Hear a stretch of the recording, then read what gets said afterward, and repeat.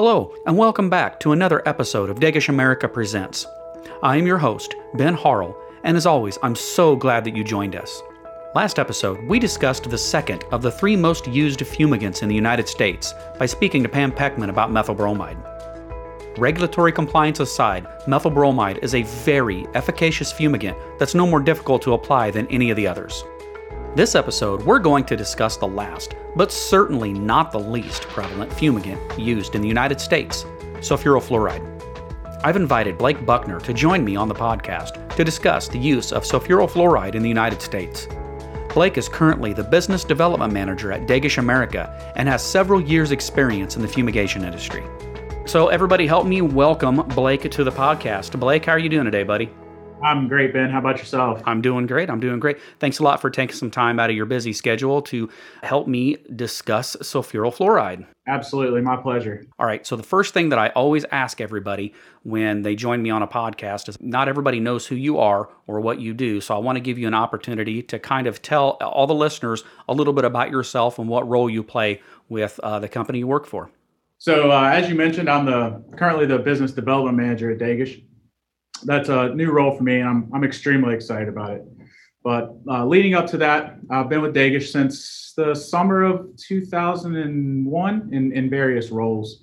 I started just as most others as a laborer to earn some extra cash in the summers. You know, working on the hot roofs of tobacco warehouses in Richmond, Virginia, in the middle of July, and lugging cases of fumigant onto ships down in Norfolk in the middle of the night. So after a few years of that, as glamorous as it was, I slipped into the golf industry and took a little detour for a number of years, with a few brief stops at Dagish in between to help out during the peak seasons. But in 2015, I returned to Dagish, briefly worked as a supervisor in the Richmond office. And that's sort of where I really fell in love with the company and really the industry as a whole.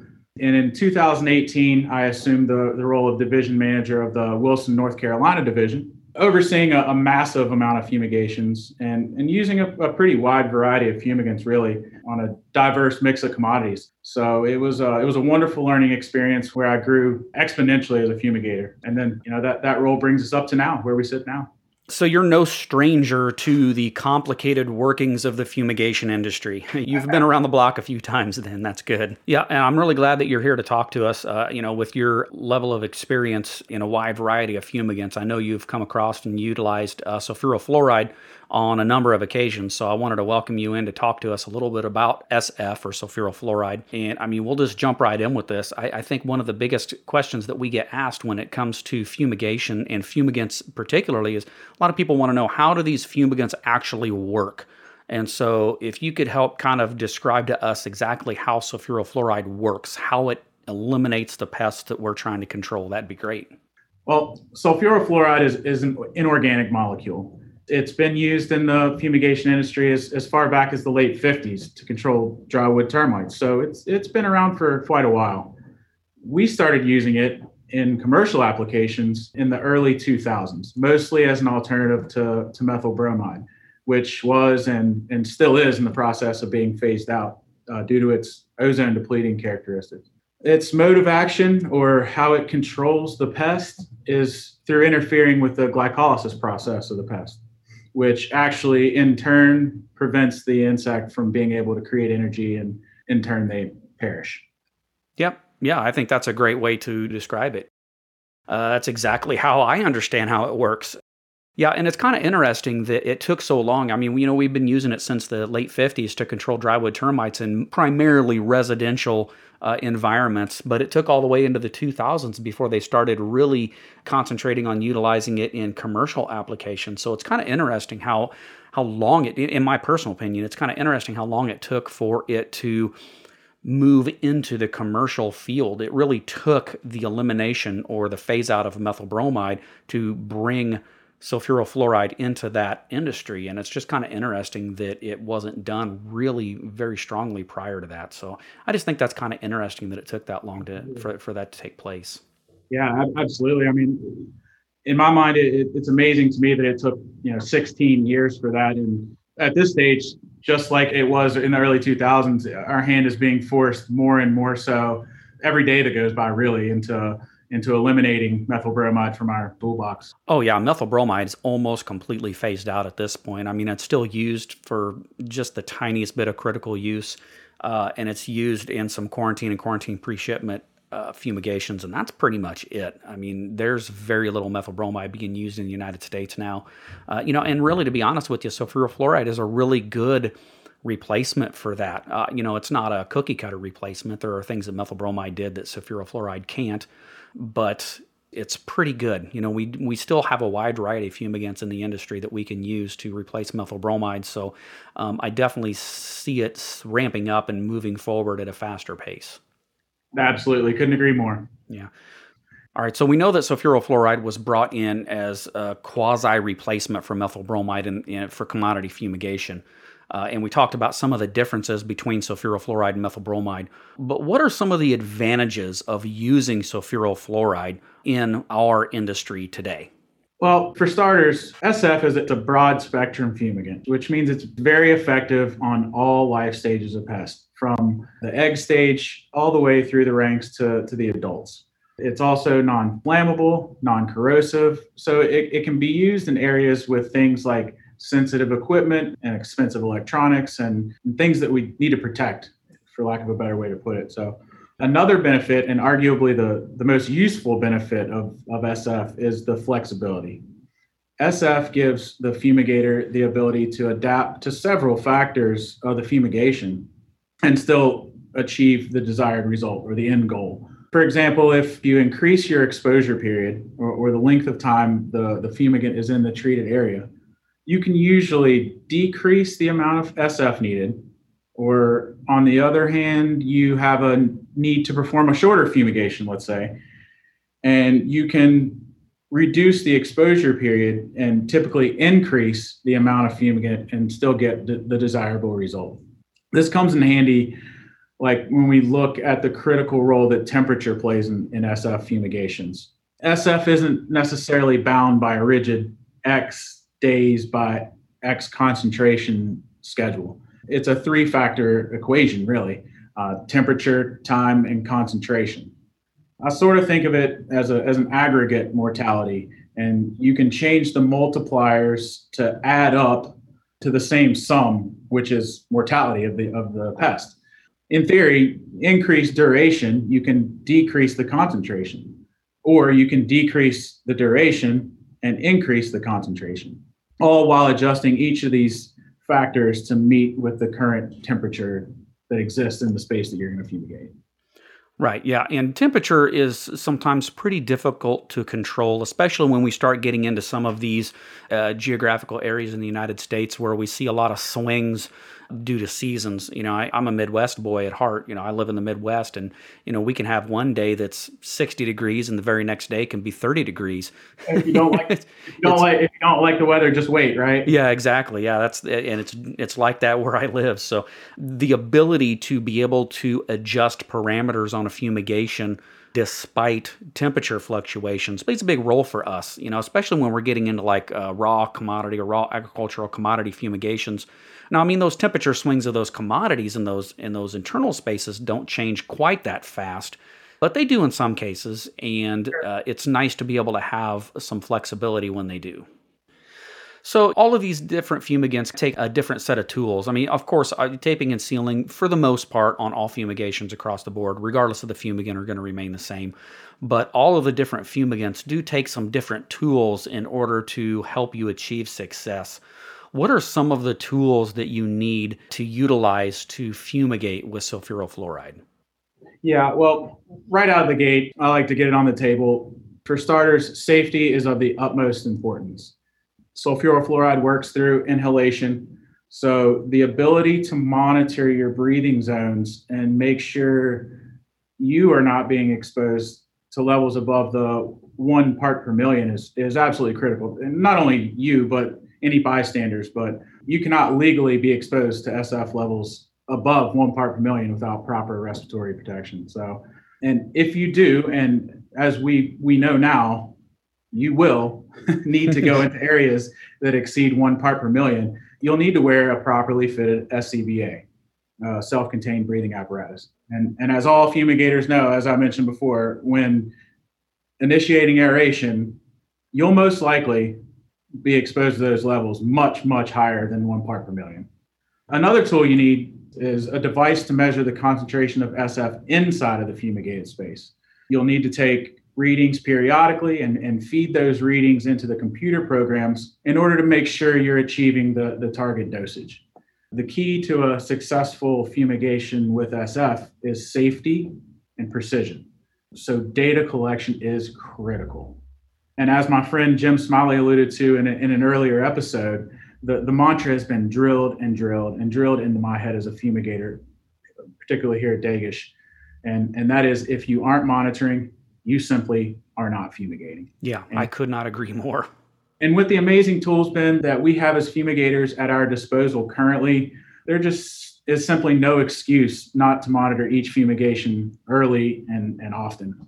And then there are some other things that, I don't want to call them secondary because they're equally as important, but these come after safety and precision. There's application lines, cylinder fittings, and things like that needed in order to apply the fumigant. And fans are needed to help disperse the SF through the fumigated space. And the manufacturers really have some very specific guidelines on the application equipment specs and the fan placement based on your cubic footages and application rates that you've dictated for the space that you're going to fumigate. Right. And I'm glad you mentioned one thing, and I want to get a little bit more in depth on this myself because it's something that I think most people who use sulfurofluoride know this, but people who haven't probably don't. We talk a lot about these precise techniques in measuring this stuff very exactly. And we mentioned feeding this information, this monitoring information into a computer program. The manufacturers of sulfurofluoride, they actually utilize computer programs to basically plan the entirety of the fumigation to make sure that you're achieving a very precise fumigation. And these computer programs are absolutely fantastic. They allow you to be able to estimate the amount of sulfurofluoride you're going to need for an initial dose. They're going to tell you if you're feeding in the proper information, they're going to tell you if and when you may need to add additional fumigant to make sure that you're going to achieve control. And it allows you to change all these different parameters that we talked about, like if the temperature changes, like you mentioned in certain scenarios, or if you need to decrease or increase your exposure periods, or if you need to decrease or increase based on the type of pest, because all these different pests have different levels of sulfurofluoride that are required in order to achieve elimination, basically. And these computer programs, I mean, they're absolutely fantastic. I could not envision trying to fumigate with sulfurofluoride without using these computer programs because they literally take most of the guesswork out of the fumigation. It's amazing just exactly how scientific fumigation has become, especially over the last 20 to 25 years, and quite especially over the last 10 years with the advent of the use of these computer programs for sulfurofluoride. And it's just really interesting to me that we can utilize these and achieve this massive level of success. Back 30 or 40 years ago, it was pretty commonplace for people to just put a prescribed dose inside of, say, a grain bin, walk away from it, forget about it for several days, and then come back and it's automatically aerated, and monitoring wasn't done, clearance wasn't done. It was much looser restrictions back then. But I don't know how we killed anything. Well, I know, and actually this is off topic a little bit, but the interesting thing is a lot of the concerns with phosphine resistance are correlated directly with that method of fumigation that was done back 20, 30, 40 years ago and prior to that. But nowadays, we have this really scientific method of providing and performing these fumigations and monitoring them that really helps us become much more successful and to introduce a very prescribed dosage into these structures and still achieve the level of control that we want. And it's just amazing to me how far we've come in this industry in really what could be considered a pretty short amount of time. All right, so we talked about sulfurofluoride with use with commodities and post-harvest fumigation. We all know that it's been used since the late 50s now for residential fumigation for wood-destroying organisms. But something that's relatively new, well, I say relatively new, it's been around for several years now, but it's starting to catch on. But it's the use of sulfurofluoride for the control or elimination of bed bugs. Bed bugs have become a real hot topic over the last decade or so. And we've seen this real massive uptick on using sulfurofluoride to fumigate for bed bugs. So do you do you think that that's a viable option? Absolutely. Let me just say it like this. Bed bug fumigations with SF is an enormous opportunity. The application rate needed to control the bed bugs is very low. And the exposure time it's relatively short. So it's a very viable option. Because SF doesn't generate any heat, the considerations for heat treatments don't apply. You don't have to worry about heat sensitive items in the structure, which can be a detractor for treating bed bugs using heat treatments. And because SF works so well against bed bugs and has such a penetrative quality, if done correctly, you'll get the fumigated site 100% bed bug free almost every time with a single application. Now, with that being said, SF doesn't have any residual quality. So once the facility has been cleared, it can obviously become reinfested without the residual. So any fumigation should be followed up with some preventative measures and preventative controls to not reintroduce the bed bugs. Yeah, that's great. I've actually been on several bed bug fumigations myself, and it's pretty amazing how well sulfurofluoride works in those environments. I mean, anybody who's ever done any kind of pest control inside residential structures knows that oftentimes you run into, let's just say, less than ideal situations Right. where chemical control and heat treatments are going to be very challenging. So to have this tool in your toolbox for bedbug elimination is very important. And the wonderful thing about this is a lot of the tools and equipment are the same. So if you're already doing sulfurofluoride fumigations for commodity or post-harvest, or even more if you're doing fumigations in the residential market already for wood-destroying organisms, you already own most of the equipment that's necessary in order to treat these facilities for bed bugs as well. And the other interesting thing that I want to mention too is this isn't always possible, of course. It depends on the structural integrity of the fumigated space, of course. But in a lot of scenarios, you don't have to tarp the structure. And those residential fumigators out there know exactly what I'm talking about. Typically, when you're fumigating for wood-destroying organisms in a residential market, you're going to tarp or cover the entirety of the fumigated space, whether it's a house or an apartment building, whatever the case is. You have to tarp it because the sulfurofluoride has to get down into the proper areas to control the wood-destroying organisms like drywood termites, powder post beetles. Bedbugs don't live in the same areas within a structure. So a lot of times you can get by with just doing what we call a tape and seal on a home or a structure, and you can treat for bed bugs in that fashion rather than having to go through all of the complexity of putting a tarp over it.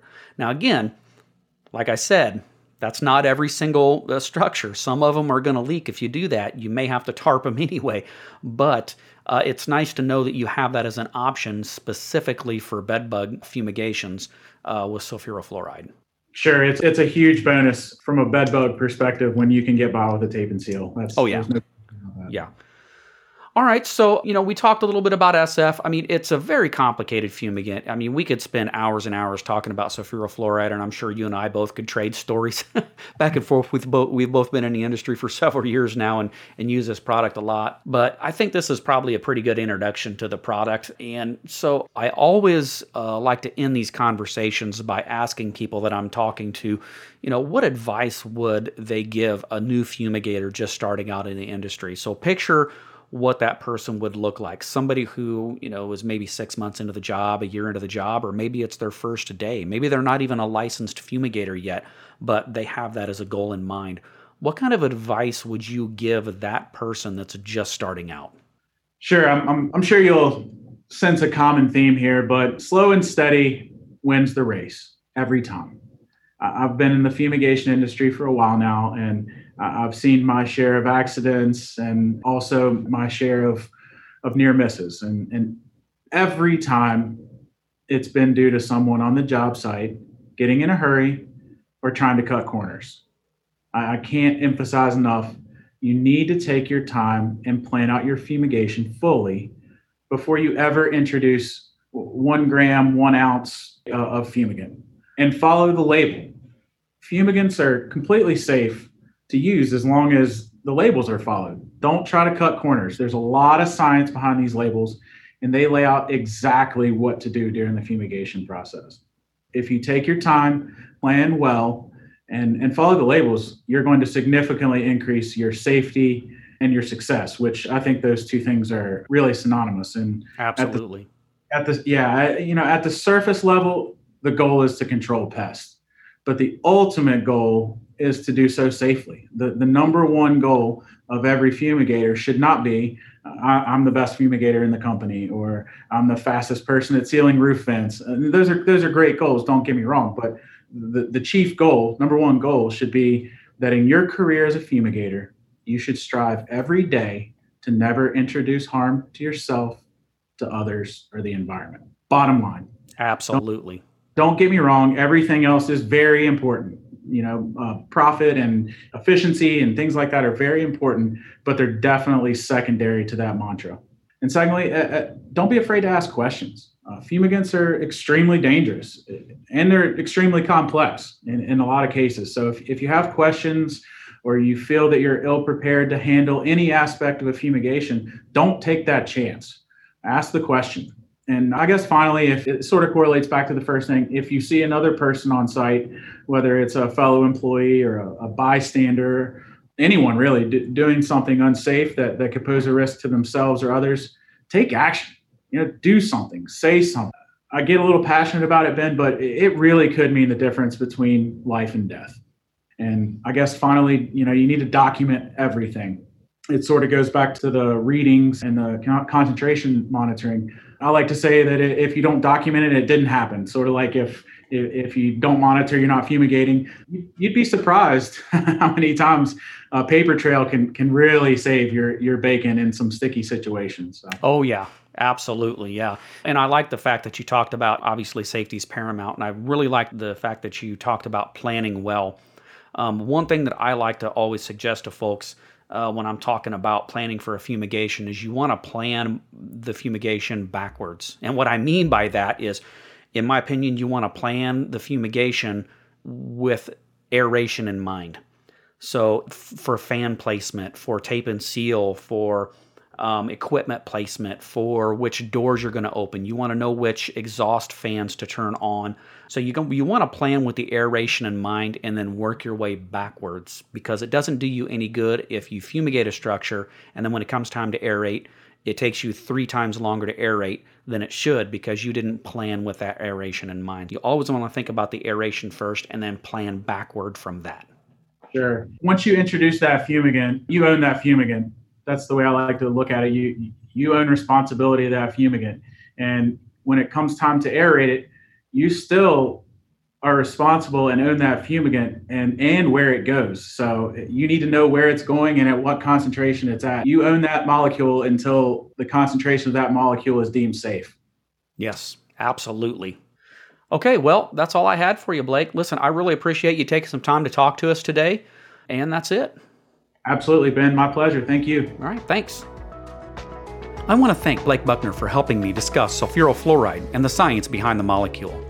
I like to talk about just how technical and innovative our industry is, and it's great to be able to give people a peek into the science behind the fumigant.